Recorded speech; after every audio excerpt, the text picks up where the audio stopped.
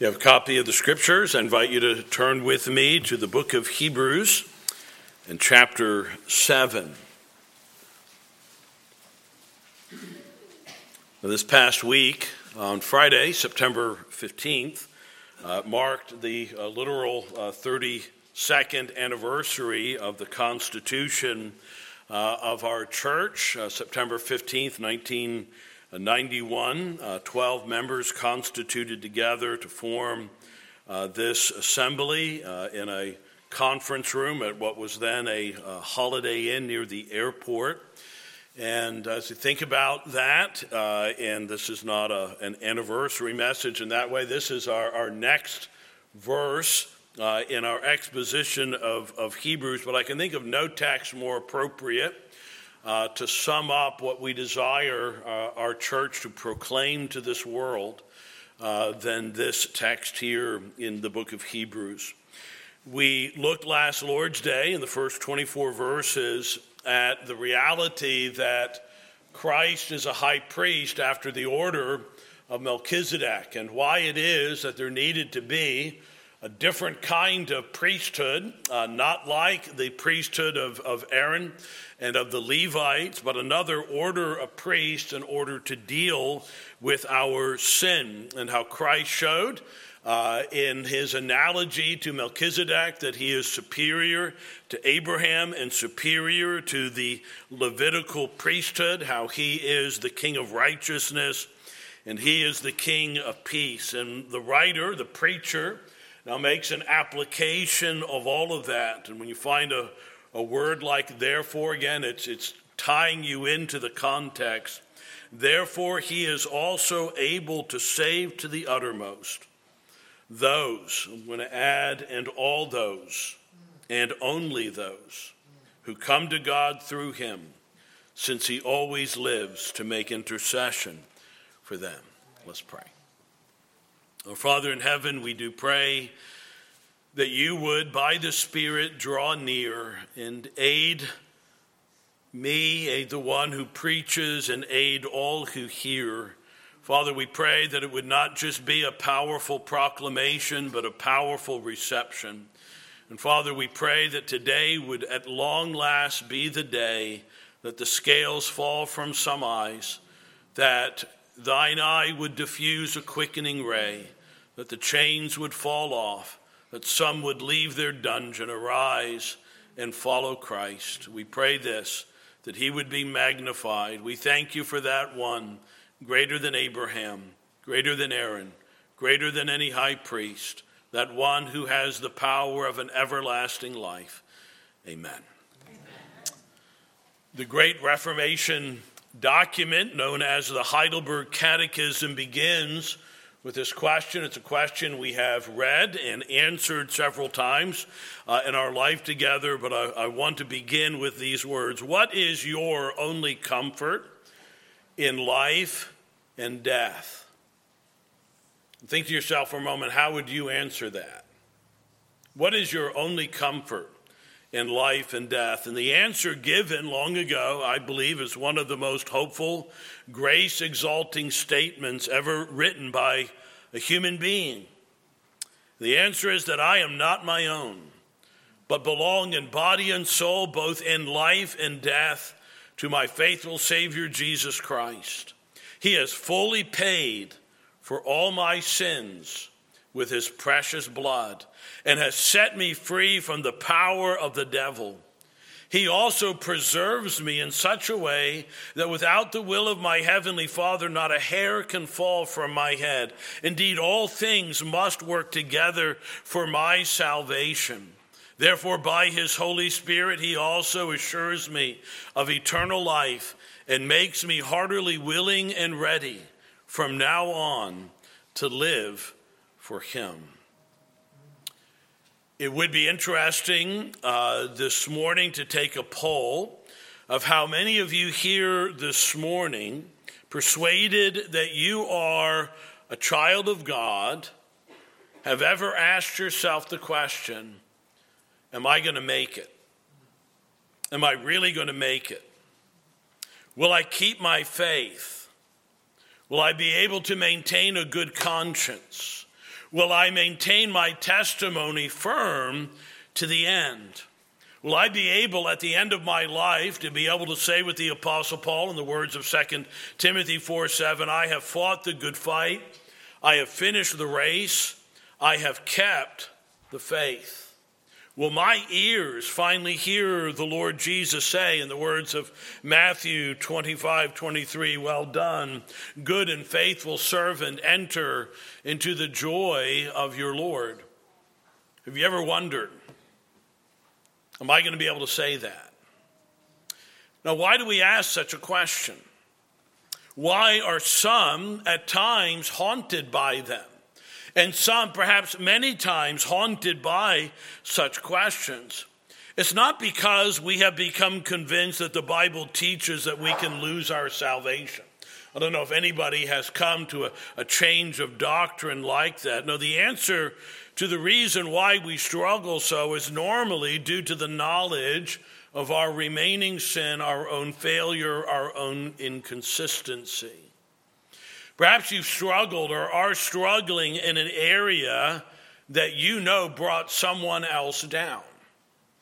And you hear the story. Another pastor and I met this week, and at some point we told some of the stories of people that we have known and that we have admired, some that we walked with, some that we shepherded. And they left off watching. And you think, well, there are times I left off watching.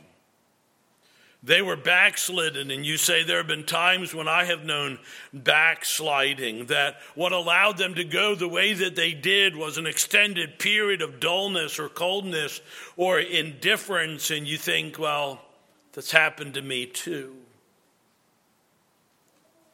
If the Lord Jesus tarries for another century, then some who are sitting here who have confessed faith in Christ, and we have some young brothers and sisters in Christ. We have some in their teenage years, some in their 20s, some in their 30s and beyond. But say you even are a believer in your teens or in your 20s, if Christ tarries for another 100 years, then you're looking at perhaps 70 or 80 or perhaps even for some 90 years in which you're going to be living in this world. Another 90 years of trial and temptation. 70, 80, 90 years is a long time to trust someone. It's a long time to keep your heart warm. It's a long time to guard your heart above all that you guard. It's a long time to walk by faith and not by sight. It's a long time to walk in spiritual warfare. It's a long time to be committed to the word and prayer and to the means of grace. It's a long time to deal with dark providences that have shattered the faith of some. It's a long time to deal with deferred hope and disappointment, and even disappointment in the church and among fellow brethren. And so it is that we bless God for passages like this one before us. For brethren, if it depended upon you, if I stood here today and say, my friend, and I will say, my friend, yes, we need to persevere.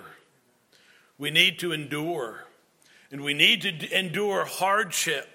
But if I told you, and the strength to do that depends on you and on your own keeping, you would perhaps shut down in despair. As we come to the text here this morning, there are two things I want to open up and apply. The first is, I want to consider how the preacher here describes the Christian, and in many ways describes the Christian life. And then we want to consider, secondly and more fully, the magnification of the Savior. So the believer described, and then secondly, the Savior magnified. Consider first of all the believer described. Therefore, he is also able to save to the uttermost those who come to God through him. Now, this passage, this whole section, what is before and what follows, is packed with much sweetness.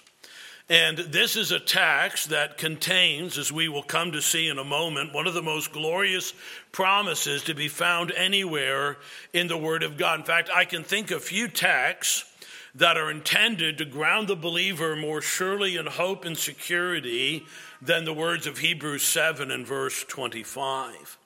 But not only does it give to us a wonderful ground of our assurance and hope, it also gives one of the most wonderful and simple descriptions of a Christian to be found anywhere in the Bible. Believers, as you study the Bible, are described in a variety of ways, and each of them are very interesting that we could look at. That would be, for one of us preachers here, maybe a good series.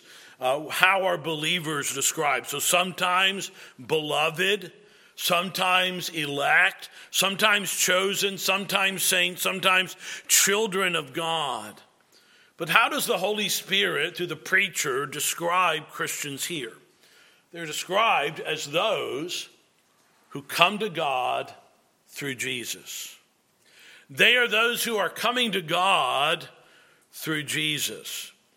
Really, it is best to say they are those who are coming, not who have come or who come, but those who are coming continually, perpetually, coming to God, but coming to God by or through or in union with Jesus. They are coming to God. They have come to God. Now, there are many people in the world who believe that there is a God, and they believe they need to come to God, and they have a variety of grounds or roads or ways that they come to God. But what marks a Christian is this, is that they come to God through Jesus. And that's how you know. I mean, among all the various things in which you think about, is this person a Christian or are they not? Get down to answer this question. Have they come to God, and how do they come to God? Or by whom do they come to God? When we understand that the God of the Bible is holy, and we could open up so much of the magnificence of that statement, the reality that God is holy and sinless, and you're not. In fact, you have sinned, and you have fallen short of the glory of God, and you've done that your entire life. And so when you think to yourself, well, how does a person come to God? Sadly, humanity generally answers the question, I will come in my own name and on my own merit. Again, you do a survey of our American society and ask, do you believe there's a heaven? And again, we're at a point in life where more people believe they're going to heaven than believe there is a heaven. I don't know how that works out, but that's the reality of it. Do you believe there is a heaven? Maybe 80%. Do you believe you're going to heaven? 95%. So I don't know how you work that out, but again, that's today's math. But you say to them, do you believe you're going to heaven? And they say very often something like, I hope so, or I believe so, or of course I am. And when you ask them how they're going to get there, they answer in one way or another, by my own merit, because I'm good. Because I believe my good will outweigh my bad. I believe that I am good enough. And the answer to the Bible is you can never come on your own. The whole of Old Testament religion, from the very beginning, the time that man fell, showed that you can't come to God on your own. Well, some people say, well, I'll come in association with a great man. I'll come in association with whether it's Muhammad, or some would say, I'll come in association with Abraham. I'm of the seed of Abraham. I follow the law of Moses, or I go on the basis of my religion through priests or sacraments or good works. That I will come to him and believe that I'll be received by him because of my baptism, or I will promise to do better, as Scrooge did. I will amend my life, and hence I will be blessed. But let me ask you here this morning, when you came to know your sin, and you believed that you had sinned against a holy God, and that if God were just, that he would send you away from him forever, how did you come to him? Because you knew you needed to come to him. And how did you come to him? What was your perfect plea? You came because the Lord Jesus said, I am the way, the truth, and the life, and no one comes to the Father except through me. So that if you're here this morning and you want to know God, and you want to have peace with God, and you want to have a forgiveness for your sins, then listen, you need to know about this man, Jesus, and you need to come to God through him. The Bible said, Jesus said of himself, I am the door into the sheepfold. The Bible says there is no other name under heaven given among men by which we must be saved. You see, the Bible says that God will have a people. God will save a people. God will save a multitude of people, a myriad of people, an innumerable host of people from every tongue, tribe, and nation. God will save them, have mercy on them, forgive them. He will receive a people, but he will only receive them through union with his beloved Son.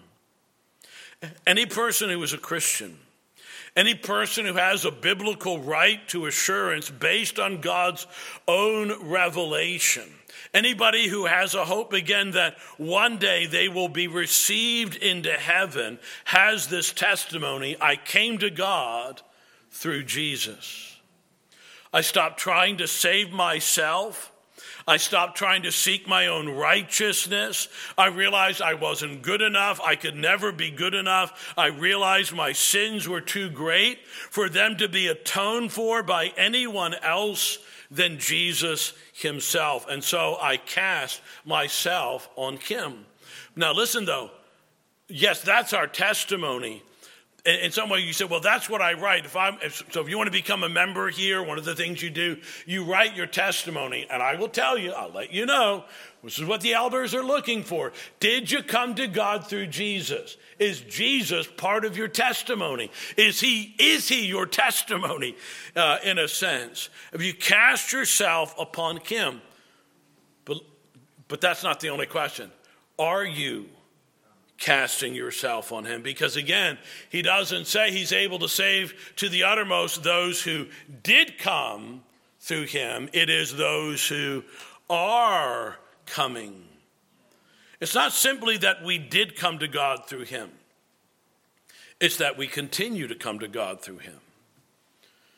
So I'm not going to embarrass you by asking how many of you prayed this morning.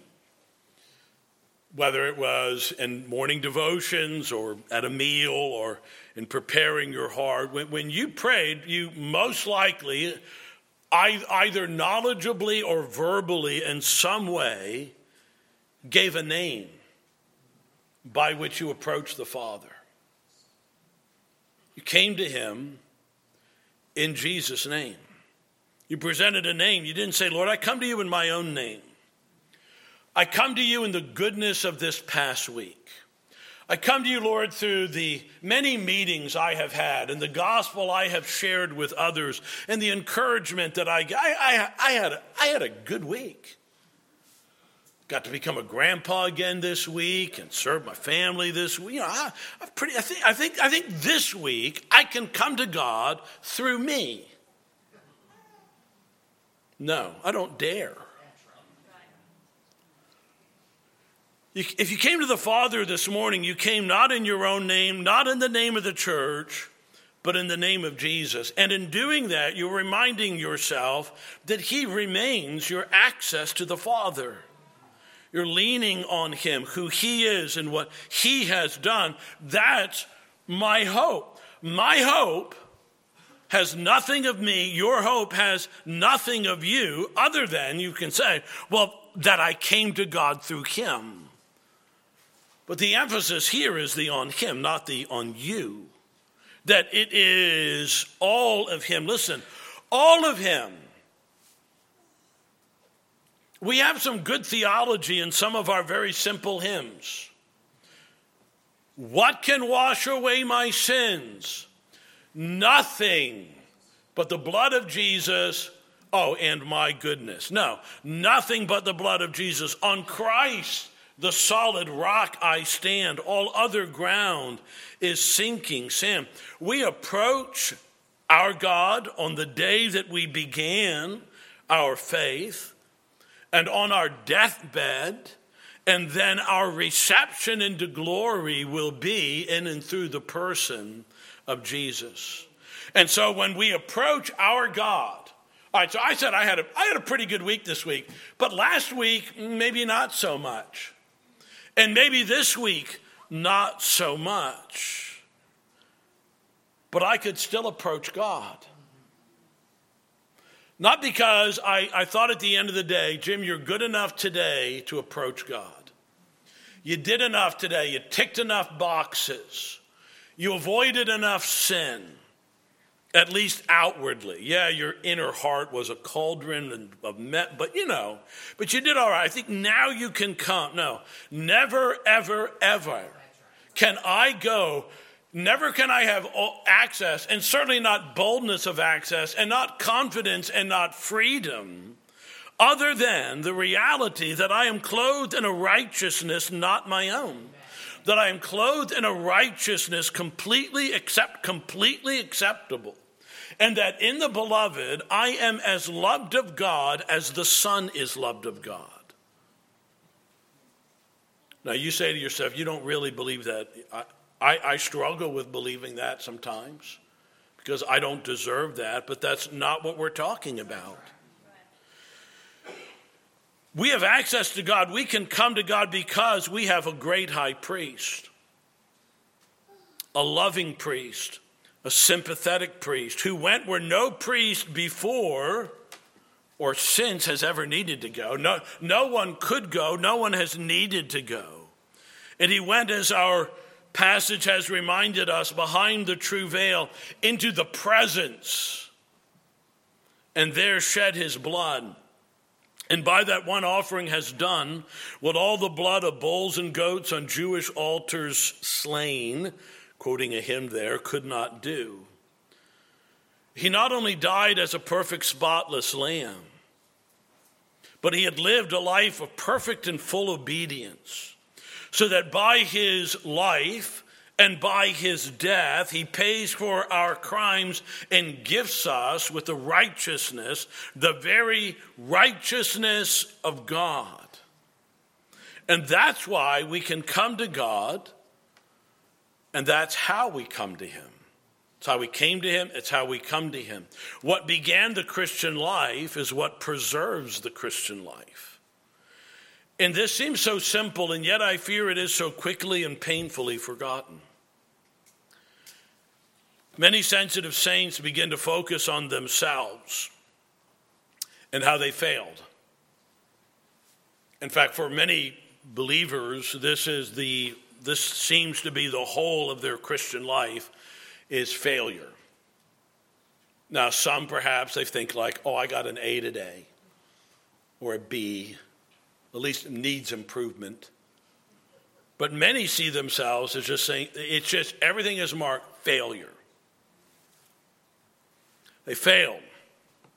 They've grown so little. They focus on other saints, compare their struggles against their apparent success, and they grade themselves. And what happens? Well, there's a degree of despair. God doesn't love them. God doesn't delight in them. God doesn't really want them. God tolerates them at best. And maybe despite all their crying out to God, all their pleas for Christ's righteousness, that they will be tried in the balance and found wanting. Well, how are we, if we are lifted up again, how are we lifted up again? And brethren, it's never turn your eyes on yourself. Look, just try harder, do better, and then you'll be able to lift up your head. Well, what about all my past sins? What about everything that I might yet do? Yeah, maybe on this particular moment I feel like, Lord, I really feel I can lift my head today. But how does a Christian persevere in the way? And all true Christians do persevere, but how do they do it? Well, the only way to do it is you got to keep coming to God through him. You got to keep going to the Lord and going to him through him. They maintain their souls the same way that they, as it were, received their soul or had their soul cleansed in the first place. They keep coming to God through Christ so that Christ remains their hope, their only hope all the way. The Lord Jesus does not simply, again, give us a boost or a push or get us started and then leave them to themselves. Day by day, we repent of our sins. Sometimes moment by moment, and we refresh our souls in our faith by looking to Christ. Are you doing that? Are you neglecting the door? Do you feel so unworthy to enter the door? Well, the reason the door is there in the first place is because of your sin. And if your sin keeps you from going through the door, then you don't understand why the door is there. Well, I can't wash my hands in a sink. I'm too dirty. Well, that's why it's there. That's why they created it. That's why they made it, so that you could wash. Are you finding sometimes the burden of your sin so great and the holiness of God so daunting that you're afraid to come to him? Listen, I've been there. Why do you say that, Jim? Because I've been there.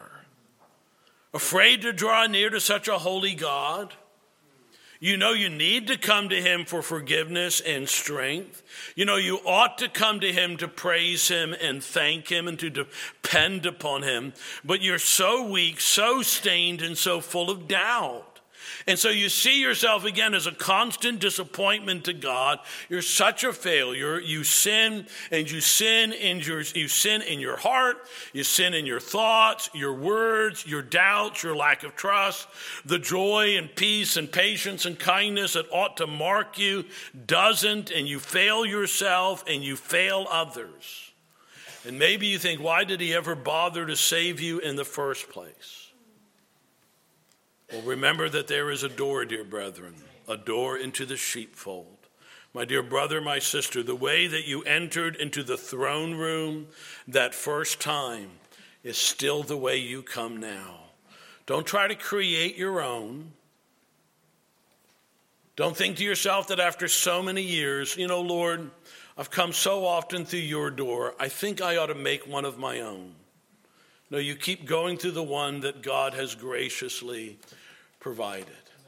So that's what a Christian is.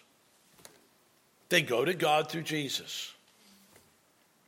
Let's consider, secondly, having seen the believer described, consider the Savior magnified.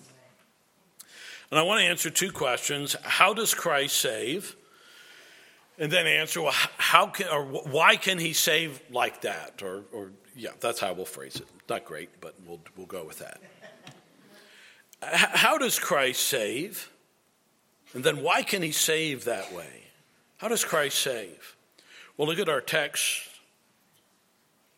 It tells us, therefore, because he is the King of righteousness and the King of peace, because he is Abraham's great. Are you greater than our father Abraham? Before Abraham was, I am.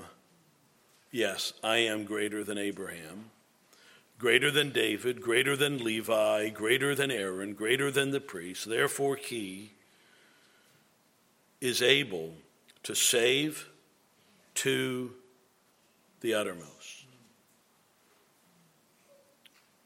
When was the last time you used the word uttermost? It's what he's able to save to. He is able, and it is a word tied to, it's tied into the word for salvation here is how it's translated.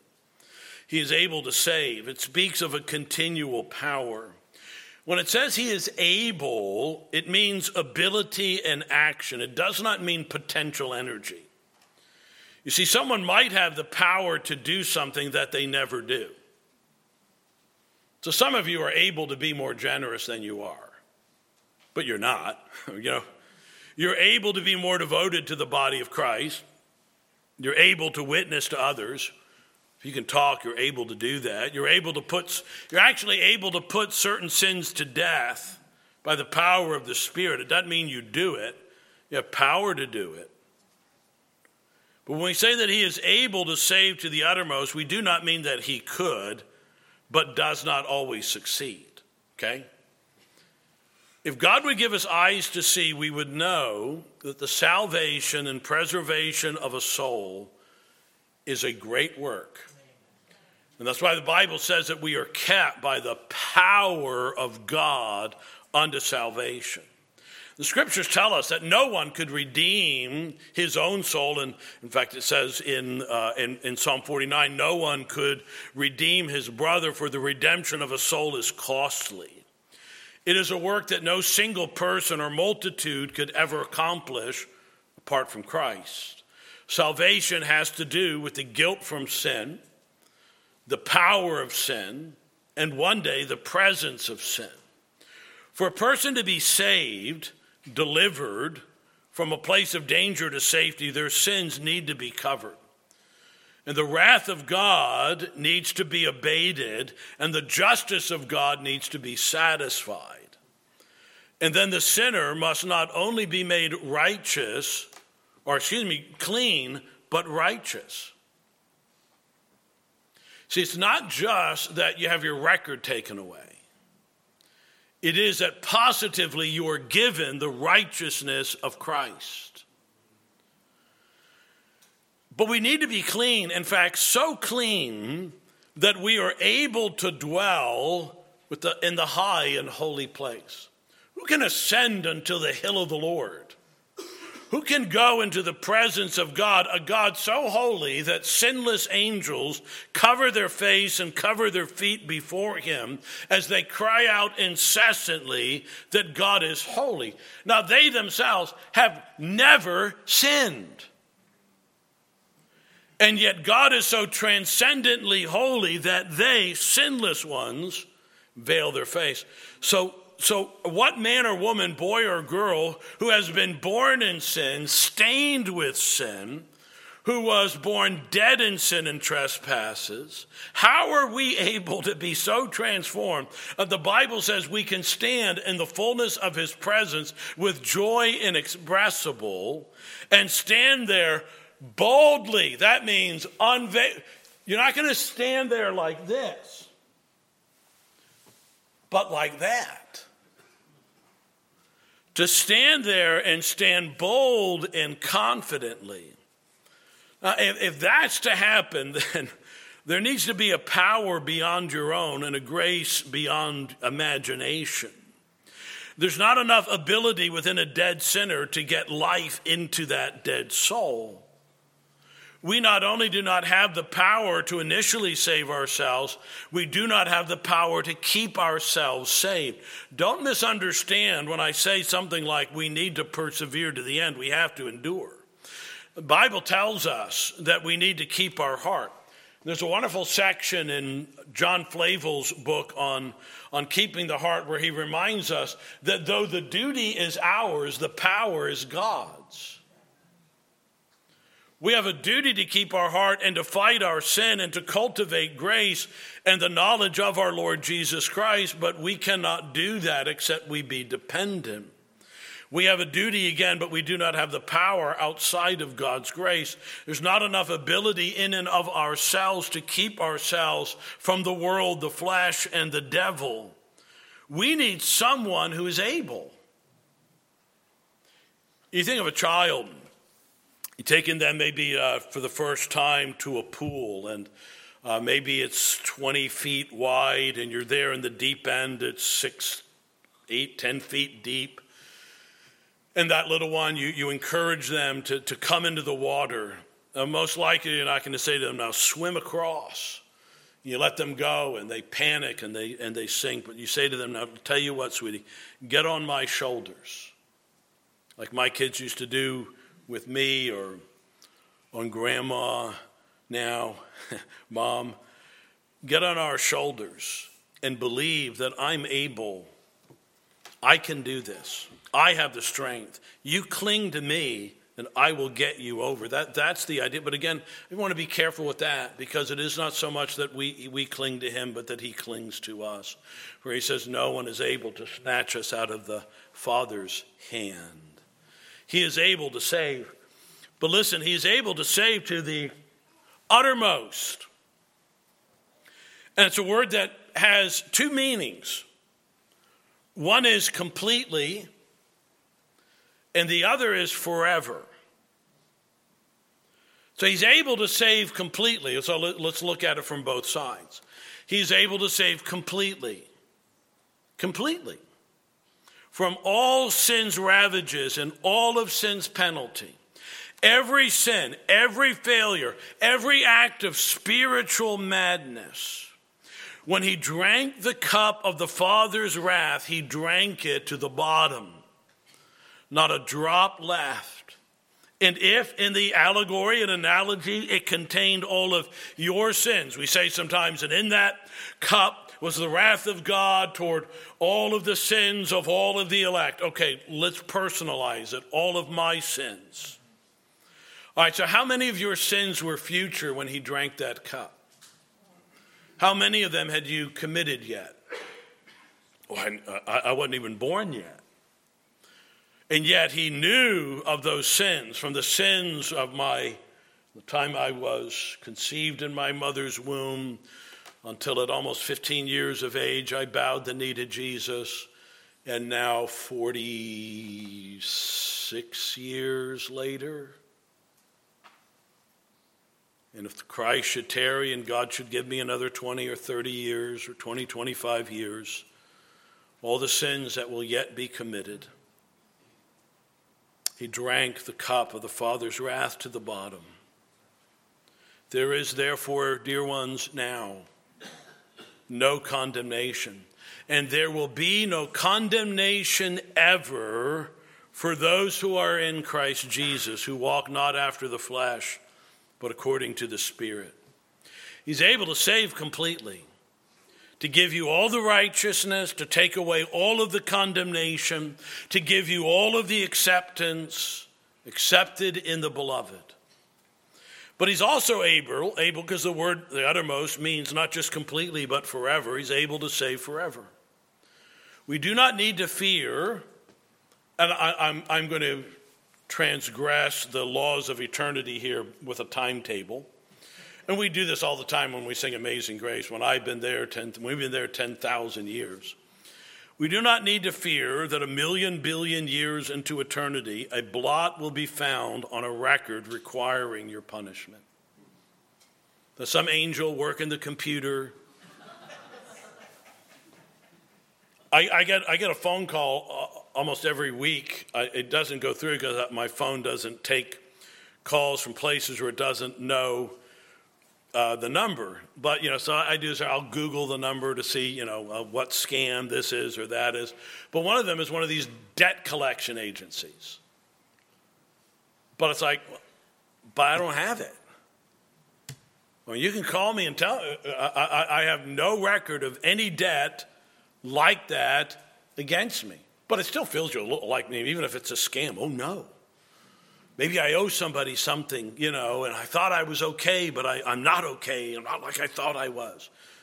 And you might fear that the Lord is going to somehow, you got into heaven. It's like, oh, I'm sorry. We found out that there was something the blood of Christ couldn't cover. You do not need to fear that the blood and power of Christ will ever lose their ability. He's able to save to the uttermost, completely and forever. All right, why can he save that way? How is he able to do such? Well, two reasons are given. And first of all, and we've spent a fair amount of time with this lately, because he is the great final high priest of God's people. As that great high priest, he offered once for all a sacrifice that was able to do, again, what all the blood of bulls and goats could not do. His ongoing ministry as a priest is that of intercession. So priests offered sacrifices and they offered prayer. He made one offering, but he has prayed continually. One offering, but many prayers. He makes intercession for us. And one is written, the New Testament does not represent him as standing before the Father with outstretched arms, pleading our cause in the presence of a reluctant God, but as a throned priest king, asking what he will from a Father who always hears and grants his requests. Why is he able to save to the uttermost? Because he paid for all of your sins, and because he is there interceding and praying for you. And again, it is a joy when others pray for us. I'm always so encouraged. A lot of you prayed for us this week. You prayed for our family. You prayed for Olivia and Isaiah. And you prayed for little Jesse. And God so kindly answered your prayers. But there was another one praying for us. And as sweet as it is to know, you get a call or you get a text or an email, and I got one from Singapore and people from England and others letting us know we're praying for you to know that in heaven at God's right hand. How do we know there's no condemnation? Romans 8. Because God is the one who justifies, because Christ is the one who died, because Christ is the one who is risen, because Christ is the one who sits at the right hand of the Majesty on high, interceding for us. That's why he can save you forever. But secondly, because of the power of an endless life. So let me give you an illustration here. So let's imagine, because when my kids were little, it's always kind of embarrassing to me. Their most fun game was Orphan. We're playing a game. We're orphans. So Mom and I are dead. In all our play, you're dead. Okay. All right. So let's imagine for a moment you're an orphan. And you're taken in, as some of these old stories go, by some aged benefactor. And they tell you sincerely and lovingly that as long as I live, you'll be taken care of. As long as I live, you'll have food and shelter. You'll never lack for clothing. If you need a car, if you want to go to college or grad school, I'll do it. Everything that you need, as long as I live. Well, what would your reaction be? Well, let me give it to you. I think enormous gratitude and uncertainty or fear, because the gift is tied to a man's life.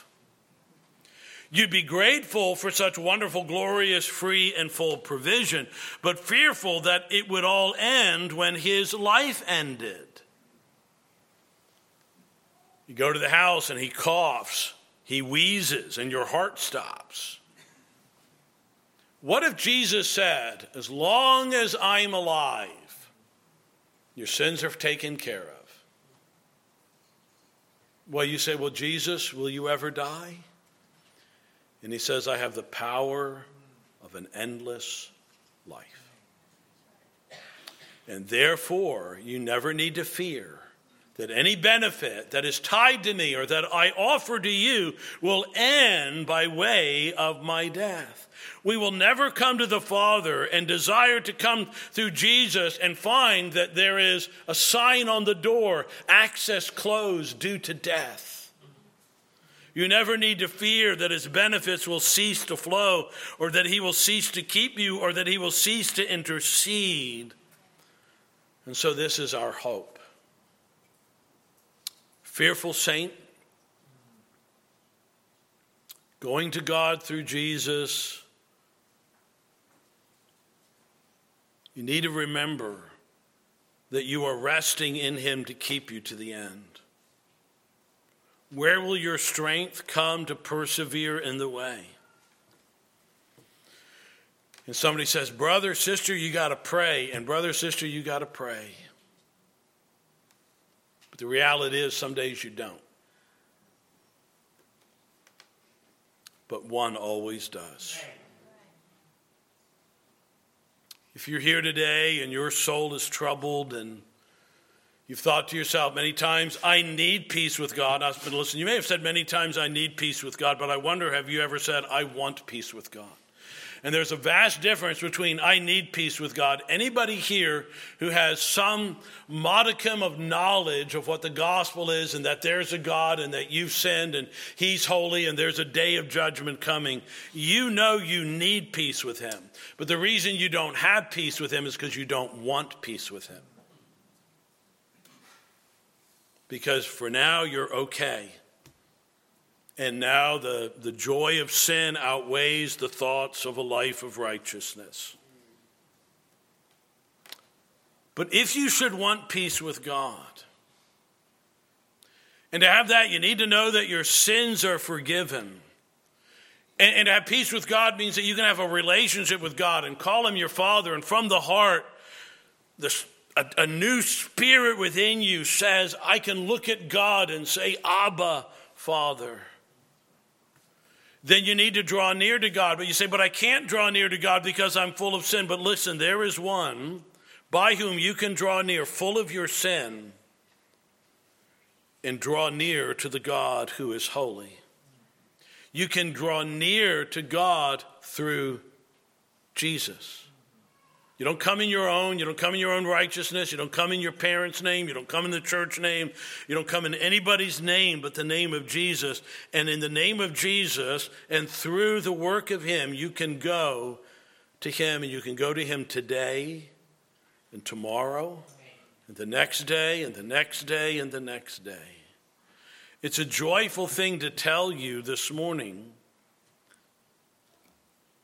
that if you do come to God through him, then you never need to fear being cast away. Jesus said, all that the Father gives me will come to me, and the one who comes to me I will never cast away. The one who saves you is the one who keeps you completely and forever. We want you to know that joy. We want you to know it, yes, for the glory of God, and yes, for the joy of your family, but we want you to know it also for yourself. What a sad thing to stand before God in the last day and to say of the Lord, I knew all this. Oh, I knew there was a way. I knew there was truth. I knew there was life. I knew there was a name under heaven given among men by which I could be saved.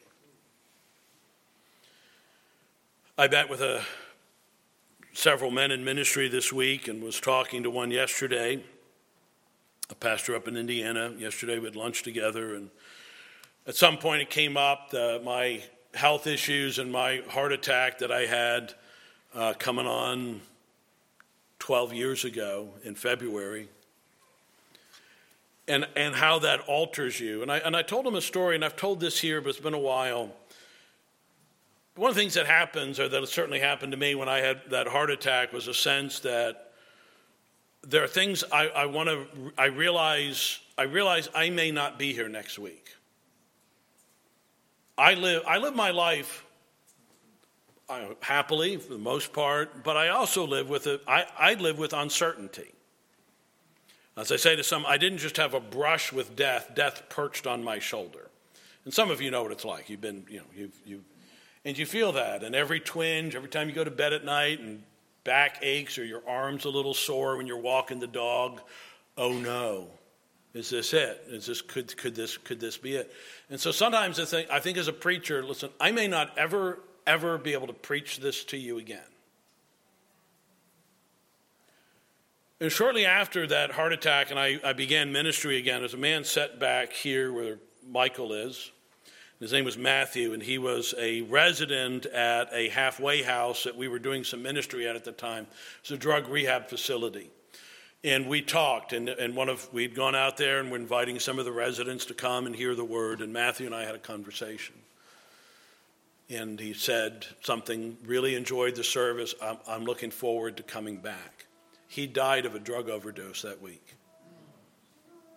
And so you realize that just as I don't know if I'll have another week, you don't know if you'll have another week. Apart from suicide, nobody plans their death and says, well, this will probably be the last week of my life. There's going to be an accident this week. Something's going to happen, whatever it is. And so there does come sometimes this sense of, listen, I don't know. I hope I do. I hope I have another opportunity to preach the gospel to you, to some of you. But it may be because I'm not here, and it may be because you're not here. Or it may be because God in judgment hardens your heart and hardens your ears and says, you've had 10,000 opportunities. And there comes a time, as it were, in the Gospels you read of it, Jesus says you wipe the dust off your feet and you move on. When there is so great, what will happen? The writer to the Hebrews says, if we neglect, ignore such a great salvation. How do you describe a greater salvation than what I've labored to describe to you today? That frees you from all your guilt, that takes away all your sins, that gifts you with the very righteousness of God so that you can stand in the presence of God boldly as his child and be welcomed lovingly forever into his presence. That we who were born dead in sins and trespasses should have the greatest love story, the greatest transformation story the world has ever known. My friend, if you've turned your nose up to it 100 times, don't make it 101. And go and say to God, I need peace with you. I want peace with you. And God will give you peace through the Lord Jesus Christ. Let's pray and ask his blessing on these things. Father in heaven, thank you for this time together in your word and to open up your truth. We do pray, Heavenly Father, that in your goodness and kindness and mercy, you would aid your weak children in knowing their privilege before you, to believe the goodness of the gospel. And Father, for those hardened in so many ways for so long, by grace break through, we pray today. We pray in Jesus' name. Amen.